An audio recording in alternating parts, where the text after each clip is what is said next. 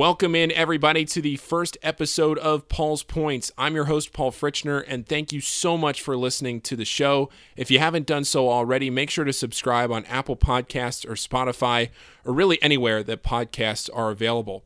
On today's show, I have former Xavier basketball player Brad Redford, who played for the Musketeers from 2009 to 2013, and he brings a really unique perspective to the table because he was a part of 3 different teams that advanced to the Sweet 16, and not a lot of players that played college basketball can say they were a part of a team that played in the NCAA tournament's second weekend. He also played under both head coach Sean Miller and Chris Mack at Xavier. Of course, Sean Miller now at the University of Arizona and Chris Mack at the University of Louisville.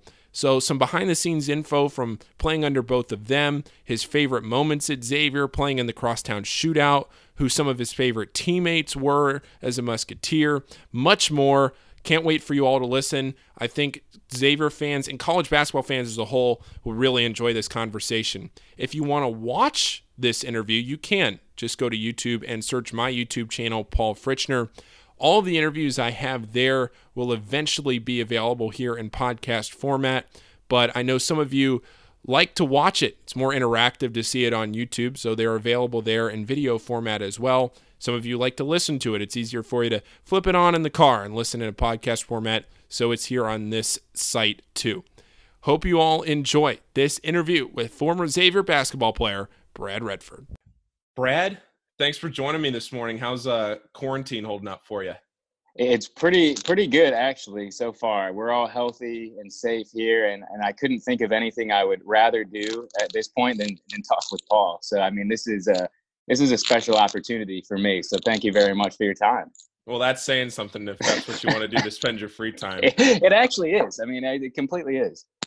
Well, one of the things that I wanted to do today and talking with you is really give fans an in-depth look behind the scenes at Xavier basketball. And you're one of the more experienced players in this Xavier program in recent memory. You went to 3 Sweet 16s. You were a part of a team from 2009 to 2013. Your injury kept you there for another years.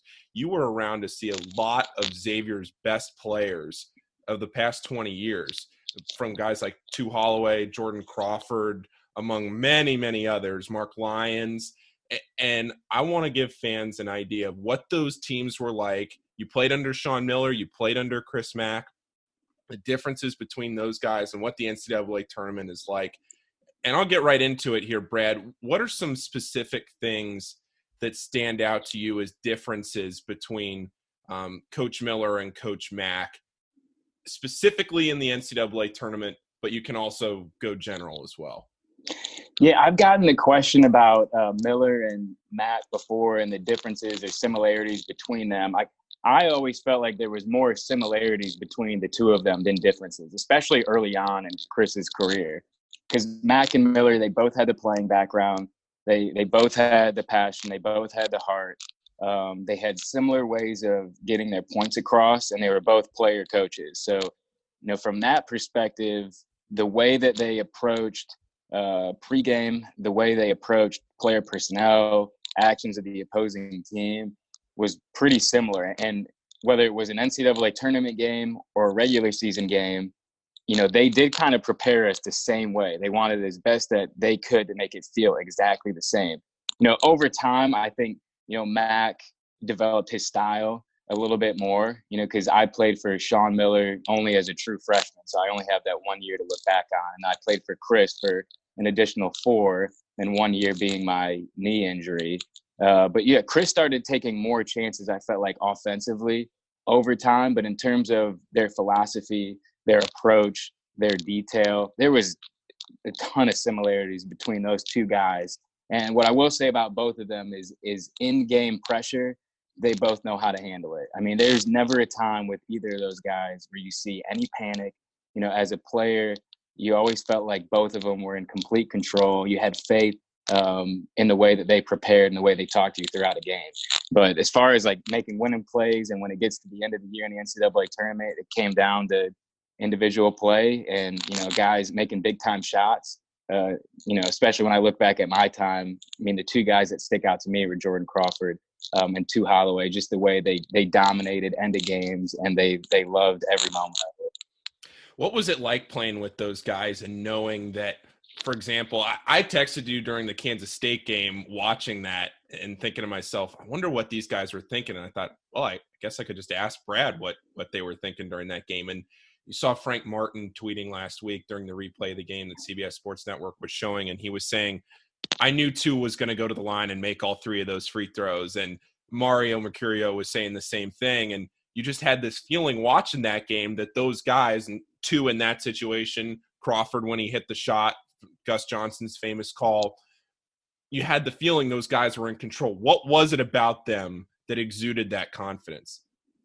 Well, Jordan was just a bucket getter. I mean, we knew whoever we played, I don't care if we played the number one pick in the draft, whoever it was, like we had a bucket getter on our team that could get it done. It didn't matter what the coaches drew up. I mean, the plays that Jordan scored on against Kansas State, we had plays drawn up, and then Jordan would just come down, go crossover, in and out, step back, hesitation to hit a three from 10 feet behind the line. So it was like we knew anytime we were playing a quality team, we felt like in our eyes we had the best bucket getter on either team, and that was always Jordan. And for two, he was like the Iceman. It was like, it comes down to the end of the game, free throws, patience, confidence with the ball. Two had that. He had it from when he was a freshman. I mean, even go back to the games in Puerto Rico where we won in 2008. I mean, two hit, I think he was like 13 for 13 from the line against Memphis. And that was him as a true freshman in just his fourth or fifth game. So, those two guys, they supplied us with extreme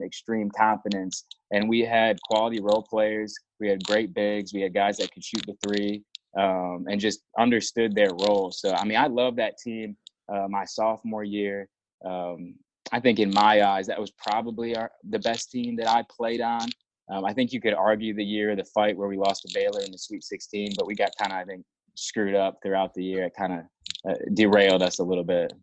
So you feel like that Kansas State team, the team, I mean, that you guys lost to Kansas State in the tournament in the Sweet 16, you feel like that was your best team? I do. And I think Jordan kind of just trumps everything for me just because he was such a special, unique talent. Like you can kind of go down the rosters and argue which one was better than the next one. But in my eyes, having a guy like Jordan Crawford on a team with that much talent already just trumped any other team that I was on. Did Jordan ever talk about his dunk over LeBron in practice? Of course he did. Did he ever? What was that like? I mean, he didn't talk about it in great length, but like we would definitely joke about it. Like, I mean, I love seeing it because it gave him attention before the year too, which you love as a player. Like the more eyes, the more attention on an individual player on your team, the more eyes and attention that's on your team in general. So I mean, Jordan is a character. He's a king of comedy. He's hysterical. I mean, we would make plenty of jokes about it. Do you guys still keep up as a team? Do you guys still keep up much to this day? We try to. I mean, social media actually helps at times. There's so many guys playing in different countries and different areas. It does make it difficult. I think half of us are, not playing anymore, and the other half are still playing. So, when you finish playing that last game as a senior, I mean, everybody kind of starts going their separate ways. And some guys can stay in touch because they're maybe playing in the same league or still living in the same city. But anytime guys come back to Cincinnati or come back to a game, that's always a good opportunity to kind of reconnect. One thing that I don't think fans know about or can appreciate as much, obviously because a player is the one living through it, is the ins and outs of the NCAA tournament. When you win a game on Thursday or Friday and you have less than 48 hours to read and react and play another game on Saturday or Sunday, can you take a second and take us through the timeline of what it's like to win a game on the first day of the weekend and then wake up real early the next morning or whenever you wake up and know that you have just that one day in between to prepare? What's that like to go through that weekend of the tournament? Well, I mean, when you win the first game, the pressure feels like it's off a little bit because no one that gets in the tournament wants to lose game one. So, I think there's a little bit of pressure and anxiety with that initial game. And then once you can get past that one, then things start to settle down a little bit more. At least I felt like that on my end and with the teams that I played on. But yeah, after you win that game, it's media. I mean, everybody wants to talk to you, get some sort of comment or question about the game or what's next. And then, almost immediately we would get shuttled back to the hotel. And then we would go over film of the team that we were expected to play. So if we were in the first game and we were waiting on to see who our opponent was, and we would wait. If we were the second game, then we would kind of immediately go into film. But it really didn't change. Like regular season versus postseason, we always prepare for teams 2 days prior to the actual game. So we would go over 2 days before player personnel, and then the day after we would kind of go over game actions and do that in practice. So yeah, you'd play that game, you go back to the hotel, you go over film. The next day you'd have a full, probably like an hour and a half practice, go over game actions, kind of review player personnel. Then you'd go kind of back to the facility where we're actually playing the game, do a 30 to 35 minute shoot around, do media once again, go back to the hotel, dinner, once again, go back over player personnel, game actions. And then depending on when the game was that next day, you do a shoot around or just kind of go right to the game. You'd be there 90 minutes before. So it's a whirlwind. I mean, you have family in town, but there's not really much opportunity to see them. I think when my parents came to the tournament, I would see them for maybe about a 25 to 30 minute stint, like in between games. And other than that, you're pretty much quarantined. It's not the best word to use, but you're pretty much locked in to just, being prepared for that game and being prepared for the moment. So, as cool as it was to be a part of the NCAA tournament, we were there to do a job. We were there to be locked in. We were there to be focused. So it's a really fun time. But it's also, a time where you're locked in and you're focused on, what you want to do. How much of the game actions and things that you practiced were done in a ballroom, or was it all done in the court? Well, so like the day before the game, we would do it in like on the court. And then when we'd have like our meeting prior to taking the bus to the actual game, that's when we would be in like more of a ballroom type setup. In the hotel. Correct. And then the managers would set up tape. Like they'd set up a 3-point line and a makeshift key out of, essentially just tape. And then you'd go over all the underneath out of bounds and then review game actions in that ballroom. And you always get such a kick out of guys like Jay Billis that tweet out the manager videos or the pictures, and you see all this stuff from across the country and these managers that set stuff up. How much does that help being able to just walk through everything like that when you actually get into the game and have that calming sense of mind about you? Well, there's no time at that point to do anything truly that physical. So, it's just a mental game of getting yourself locked in. So the ability to like have that set up and to be able to prepare and put yourself mentally into the game, even though you're not moving that much, it's huge. And that's where the managers and the scout team, that's when they make a huge impact, because they're putting in, more time with the coaching staff to make sure the players that are in the game understand what they're going to be up against, because you make one mistake on an underneath out of bounds and you go under a screen when you were supposed to go over, or vice versa. And that could mean you win the game versus losing the game. Because once you get to the NCAA tournament and you're a quality team, once you get to the second round, every team is extremely talented. So, you can't afford to make any mistake at all. You have to understand their actions. You have to understand underneath out of bounds. And all of that is so important of mentally preparing and locking into what's going to happen. And what are some of the differences? And differences probably isn't even the right word because it's just such a completely different world. But when you look at the NCAA tournament versus like the conference tournament of the regular season, you look at the escorts to the game, you look at the media coverage, you have to use the right branded water bottles and water cups and everything. What are some of the differences, and how do the logistics work of the NCAA tournament? The difference from a player perspective isn't a whole lot on our end. There's a bigger microscope on the game itself, and the outside universe is, more excited. But for us, when a game's on CBS or Fox Sports Ohio or ESPN it doesn't matter. The cameras look the same when you're playing the game. So, I think as a player, as exciting as it is, and obviously we want to win and be on a big stage and elevate our program, to new heights. And hopefully one day we can make the Final Four, which is still a pain point for me. But, for us, I think as a player, you're just so locked in to getting it done. And you really do try to block out all the noise and all the distraction. and, being away from Cincinnati, being in a hotel, it doesn't make a difference for us. I mean, we're really just locked in on what we're doing. I know it's a Yeah. little bit cliche, but at that point, you know what you need to do as a player, and you just want to get it done. Yeah. And now into some of the specific games that you played in. Like I said, you played in 3 Sweet 16s. You played in 2009 and 2010 and then 2012. And in 2010, that's the game, as you were talking about before, Kansas State, that a lot of people can point to as one of the best NCAA tournament games of all time. Certainly, Gus Johnson helped elevate that too. But going back and watching the replay of the game last week, there were so many points when you could tell when in timeouts and huddles where you're just sitting there as a fan thinking to yourself, I wonder what these guys are talking about or drawing up. And especially going into those last plays where Two's hitting the 3 free throws or Jordan's hitting that shot from 8 or 10 feet behind the line. How much of that was drawn up versus how much of that, and you hit on it before where you said, Jordan was coming down and just hitting shots, but going into that play where Jordan hits that shot or Two's play where he gets fouled, how much of that is drawn up versus those guys just being such good athletes and basketball players and knowing the situation that they're just taking it into their hands? Yeah, I mean, it's a combination of both. And I mean, on both sides, because on Kansas State, you had Clemente and Poland, who were tremendous guards. And then you had Holloway and Crawford on our side. So, I mean, it's a mix. I mean, but,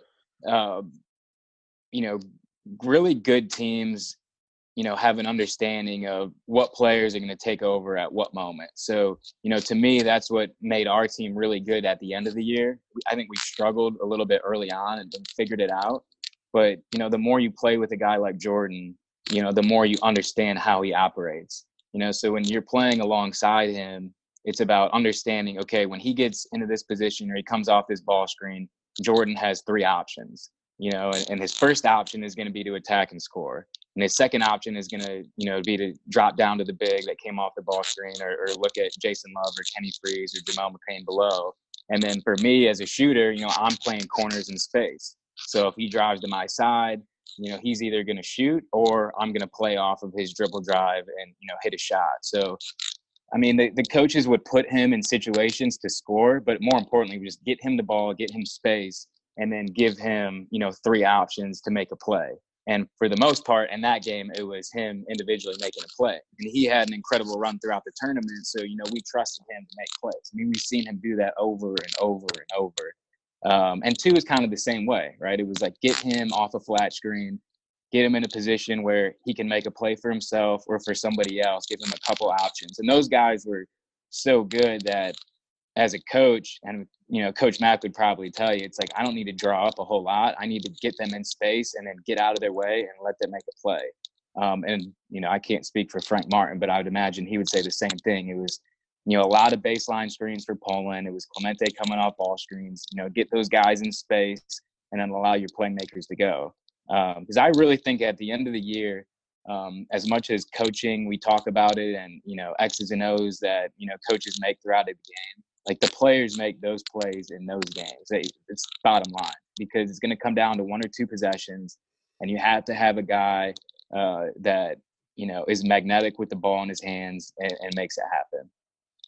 How did the mood swing throughout that Kansas State game?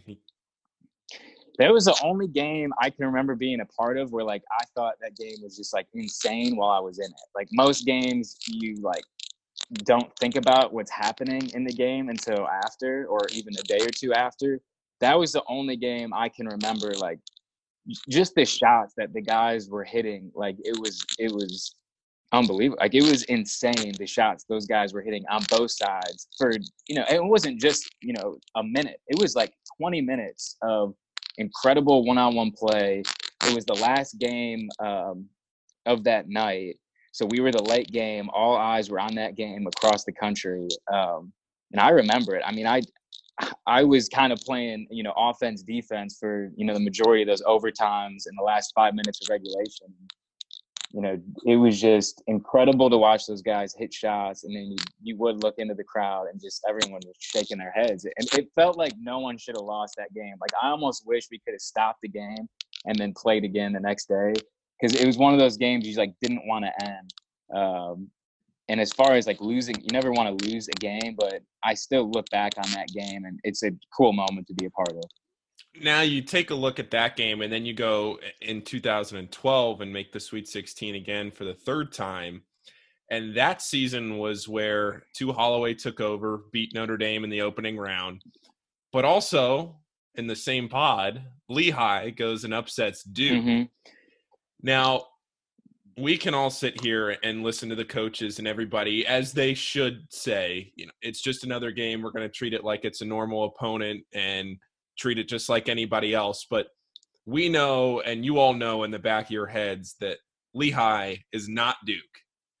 Mm-hmm. So when you see Lehigh beat Duke, what are you all thinking?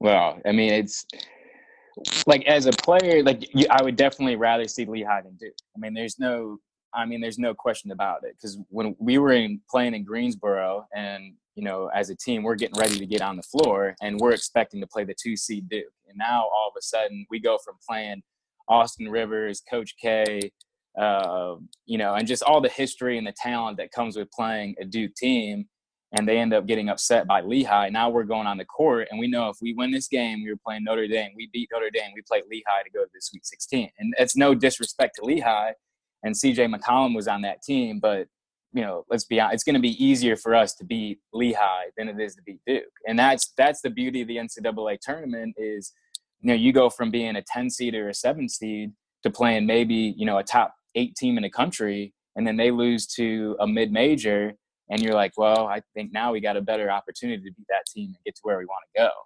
I mean, for me personally, those were like, and even team-wise, those are very different years, because the 2012 year, I had just come off of a knee injury. So I really never felt like I hit my stride that year. And then even as a team, it was different too, because in that 2010 year with Kansas State, we struggled early and peaked late. And then with the 2012 team, we kind of peaked early, struggled down the stretch, and then kind of pieced it together at the end of the year. So, every year, is a little bit different, when you look at it from an individual and team perspective. Now, you've talked about 2010, 2012, which was both of the Sweet 16s with Coach Mack, but I want to rewind for a second and take a look back at Coach Miller's Sweet 16, where you beat Portland State and you beat Wisconsin, and then you just get clipped in the Sweet 16 by Pittsburgh. What stands out to you about that game against Pittsburgh, and what do you remember? I know it might be a little painful to talk about, but what sticks out to you from that game as your last experience with Coach Miller before Coach Mack took over? That was probably, like, looking back on it now, the most painful loss of the 3, because Baylor really outplayed us. I felt like talent-wise, they were pretty good too. So that one, I didn't felt like we were ever really in that game like we were in the Kansas State game. But the Pittsburgh game, I really felt like we had control of that game for the majority of the 40 minutes. And we just had a couple bounces, didn't go our way. And then Levance Fields for Pittsburgh he hit a couple incredible shots at the end.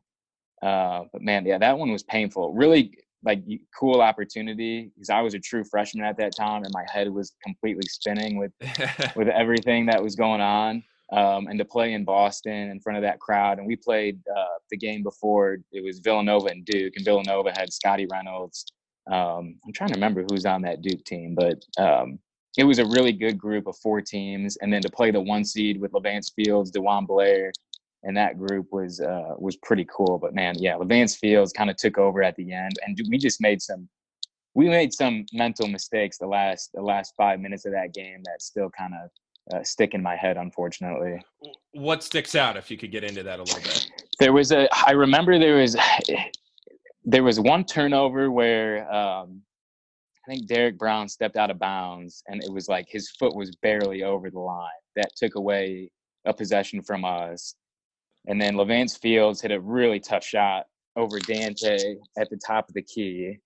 And then I remember with about 45 seconds left, we were down one, I believe. And we turned the ball over. I think BJ and I were kind of crossing at the top of the key, and somehow we lost the ball, and then Levance Fields got a hold of it and got a bucket. And those were like the mistakes at the end. We just like put ourselves behind the eight ball a little bit. I think if we would have taken care of the ball just a little bit better, we would have come out on top in that game. I remember I was 12 years old and I was down in Florida for we took a vacation for the Nationals spring training that year. Mm-hmm. And we were sitting on the runway. I think there was like 45 seconds left, and whenever it was a 1-point game, a minute left, whatever it was. And my dad, this was pretty much before smartphones. He's got his BlackBerry refreshing the feed, and we took off with a 1-point game and a minute left. So we were in the air for 2.5 hours. And I remember sitting there going, I wonder what's going to happen when we land. And we landed, and it didn't turn out that way. But that was a tough painful. game. That one was painful.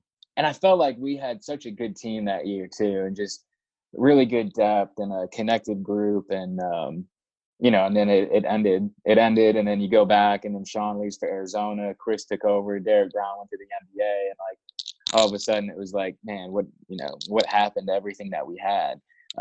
We still had a great year in Chris's first year, but if Derek Brown would have stayed, for that run, that Kansas State year, that team would have been, obviously even better than what it was. Yeah. When you guys got the news that Sean was leaving, what was the general reaction there? It was disappointment. Because, as much as the assistant coaches recruited us, every player, goes to play for the head coach that's at that university. And, our expectation was that he was coming back. And we felt like he would, because that was his most talented team. In our eyes, we felt like that group was the best group he had ever had. But hey, money talks. Arizona came in with a lot of money, and I think ultimately that was why he decided to leave. It's like the difference of, I don't know what he was making at Xavier, maybe over $1 million, 1.5 at that time, maybe a little bit more than that, and then you go to Arizona, you're making over $3 million. So the decision for Sean to leave Xavier, I don't think it was a decision based on talent or where we could go as a team. It was strictly a financial decision in his mind. And I can't fault him for that. If I, could triple my pay and, not make just money for me and my family, but generations, like I would probably do the same thing. So I think we understood it, but there was disappointment. But it's a business. College basketball is a business, and you get used to it. And, we could go in a deep debate on how that works for college athletes. But at the end of the day, like as an 18, 19-year-old, you have to figure out it's a business pretty quick and look out for yourself. So, to me and just the other guys, it was like, just, look out for yourself. And, I love Xavier and ultimately felt comfortable with Chris and the players that we had. And I was like, all right, I'm just going to roll with it and see what happens. How much have you kept up with Coach Mack since he's gone down to Louisville? We'll text here and there, but we both gone our separate ways. So we connect, probably a couple times a year. But I'm sure he's disappointed that his team didn't get an opportunity to play in March, because I felt like his group was one of the best teams in the country. Yeah. Oh yeah, for sure. One other thing I wanted to talk about here before we get into your career a little more is the 2013 team that finishes 17-14. And a lot of people this year compared that 2013 team, not necessarily the product on the court as far as talent goes, but just the finishing record over the last couple of seasons, where so many fans have grown accustomed to the success that Xavier has. And when you go 2 years without making the tournament, or maybe you make the tournament this year, we'll never know. But you have 2 down years in the eyes of Xavier fans. And you look at that year for you, where that's your final year at Xavier in 2013, and you've made 3 Sweet 16s, and then you have this year where you completely fall off the cliff and you don't make the tournament, and you come up 3 wins shy of 20 wins. What's the most important thing to remember as a fan when you're watching those games and you're thinking to yourself, the coaching staff's got to have a direction here. But there's some frustration because there's this pedestal that you feel like the Xavier program is at that they're not reaching right now, but it's because they're building the talent and a new coaching style. And Chris Mack inherited that, and he got Jordan Crawford, he got Tu Holloway and Mark Lyons. He got those guys, and then those guys left. He had to rebuild the program. It took him a while, but eventually he gets a number 2 seed and a number 1 seed and an Elite 8 in 3 straight years. So it just takes some time. But what's the most important thing for fans to remember through that? Well, it always feels like more panic on the outside than it does on the inside. I can say that for sure. And then winning and losing is so close. It is. And, my senior year when we went 17-14, this year when you look at a team that more than likely probably wouldn't have made the NCAA tournament if there was a selection. But it's a matter of, I think my last year we lost 12 games and they're 5-point games. And we didn't make enough winning plays in the first 10 games to give us a chance to get in the NCAA tournament, as an at-large selection. Just like this year, there's, 5 games that, I can probably think of where if Xavier wins those games or if Xavier goes to Providence and then beats DePaul, which they probably should have, that's an NCAA tournament team. And then the narrative of the season is a complete 180. If we beat DePaul in that first round of the Big East tournament, I don't think people are as up in arms. So, I think those two things are, what come to mind at first. I think the frustration more with this year as opposed to 2013 was that we only missed the tournament that 1 year. And we had lost over 90% of our scoring going into that year. So you had guys that really had, played very low minutes.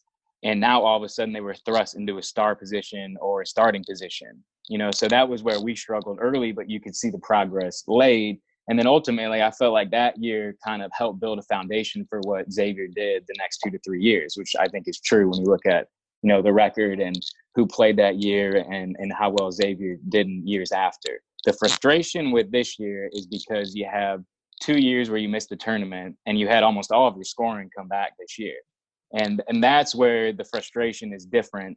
And I can understand that. I do feel like, and I felt like this year we had a core that, didn't live up to a consistent standard, which a lot of people expected.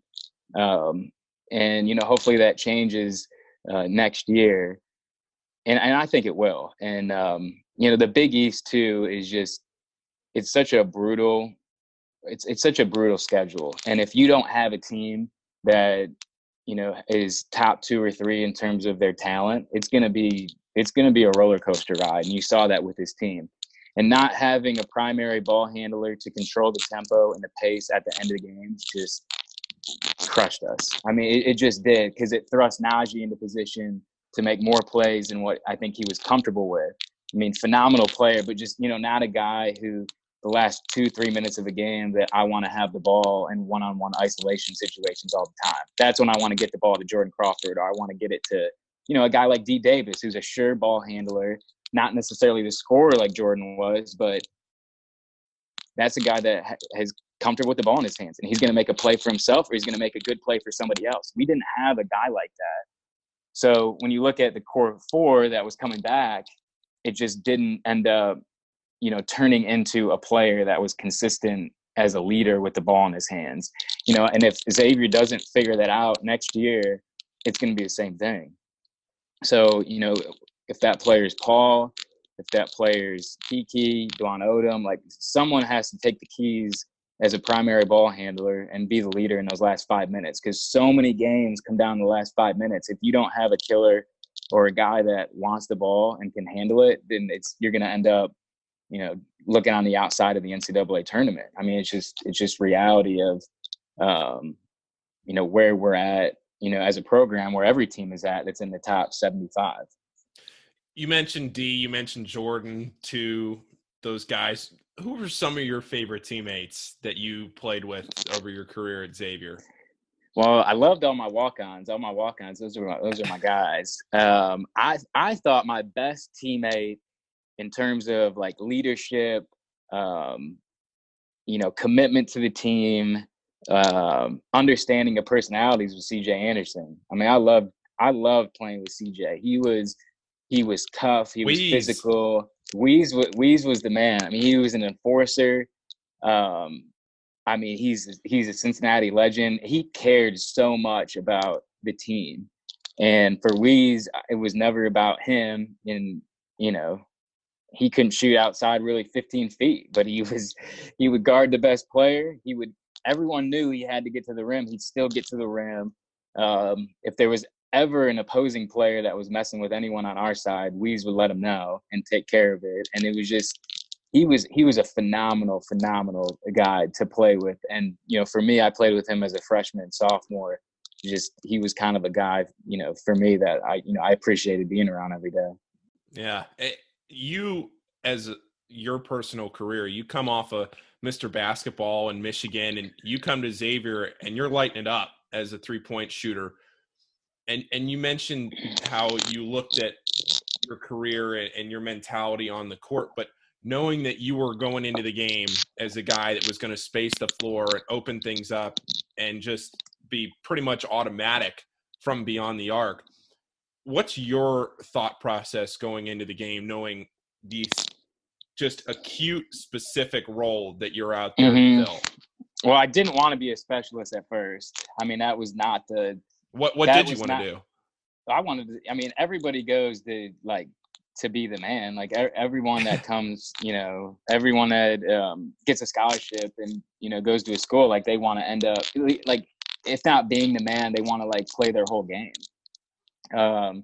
So, when in high school, I scored, in AAU, I would score in every way. And then, to get on the court, like that was my only way to get on the court as a true freshman. So I just kind of like took that as a badge of honor. But, keep in mind with like the recruiting at the time, like I was being recruited and went to Xavier.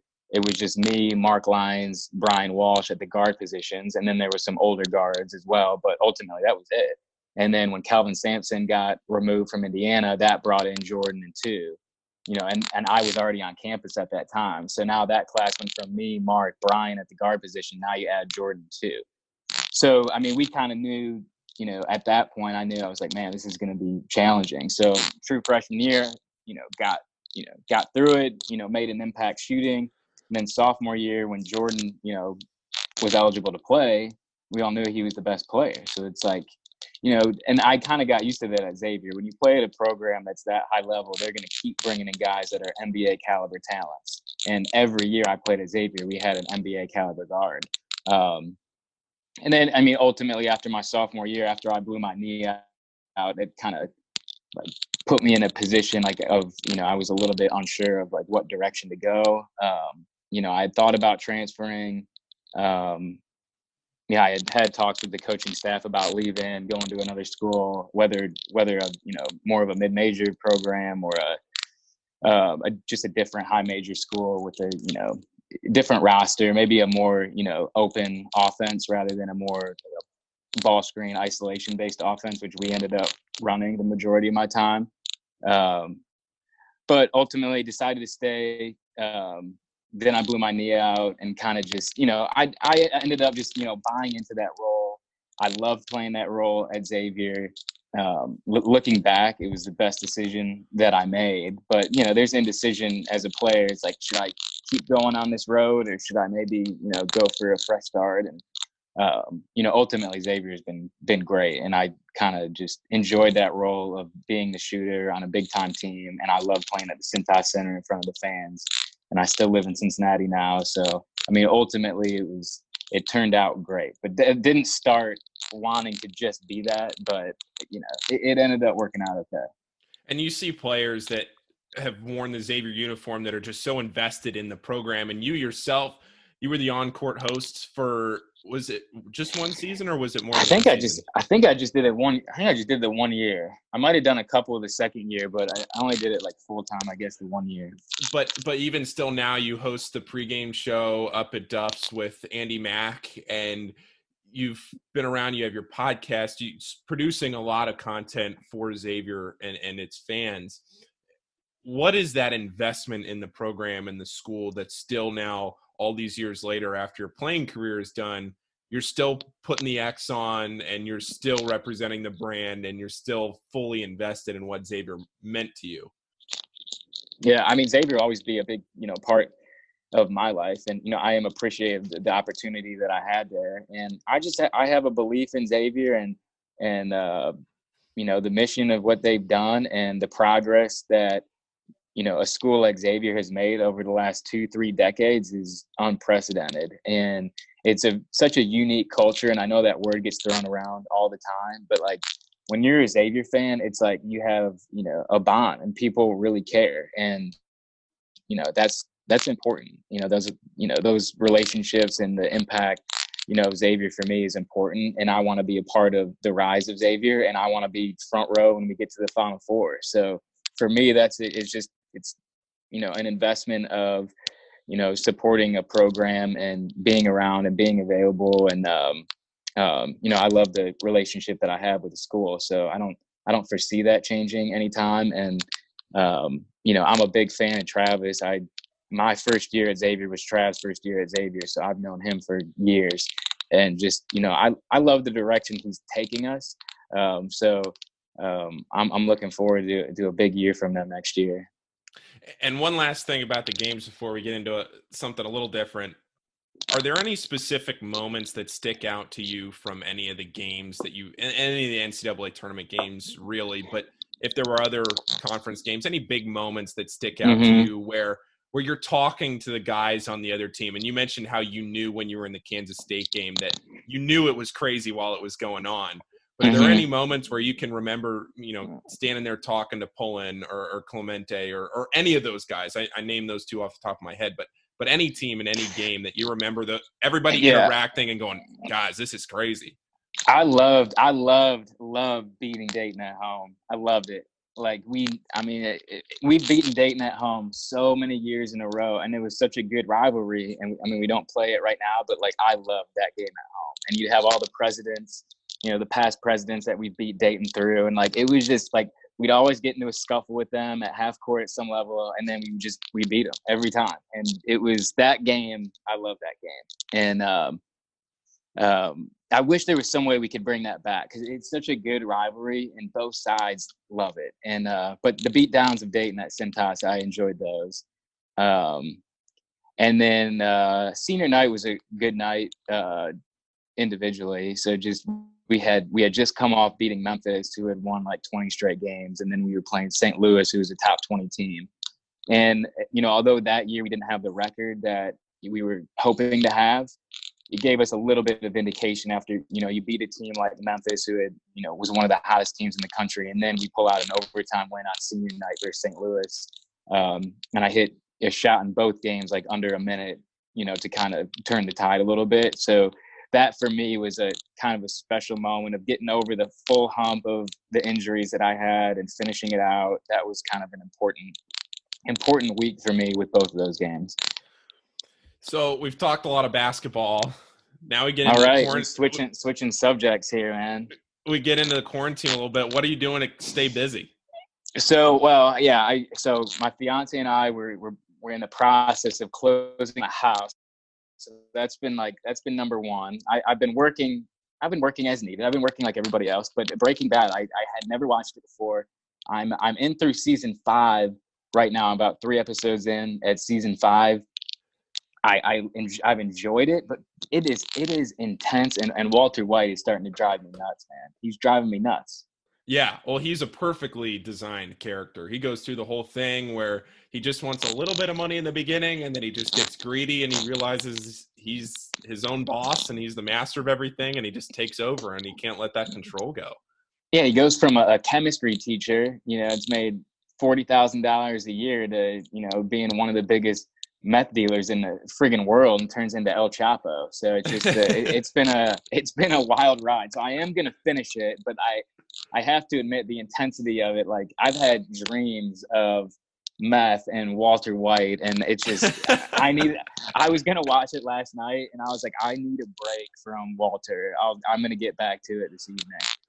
So what else are you doing to stay busy? Anything else? It's a good question. Been watching TV? It's a good question. I'm not typically a reader, but I found myself reading a little bit. So yeah, I think that's going okay. I don't know how much I'm retaining, but I'm at least acting like I'm reading. Sister Rose would be proud of you. Yeah, I found myself going on a few walks. Yeah, Sister Rose would be surprised that I even own a book, let alone reading any of the actual pages in it. But no, it's been, I mean, as bad of a situation it is, and I feel for everybody on the front line and in hospitals. I hope everyone's taking opportunities to be with family and organize and getting their stuff together. And I don't want to be the one 5 years from now saying I was anxious and wish I would have taken more time to, talk to the people that are close to me. So I think there's a lot of people that are taking the time to connect with friends and family. And so I've been doing that as well. And, it's an uncomfortable situation for everybody, but, hopefully some people like what we did today.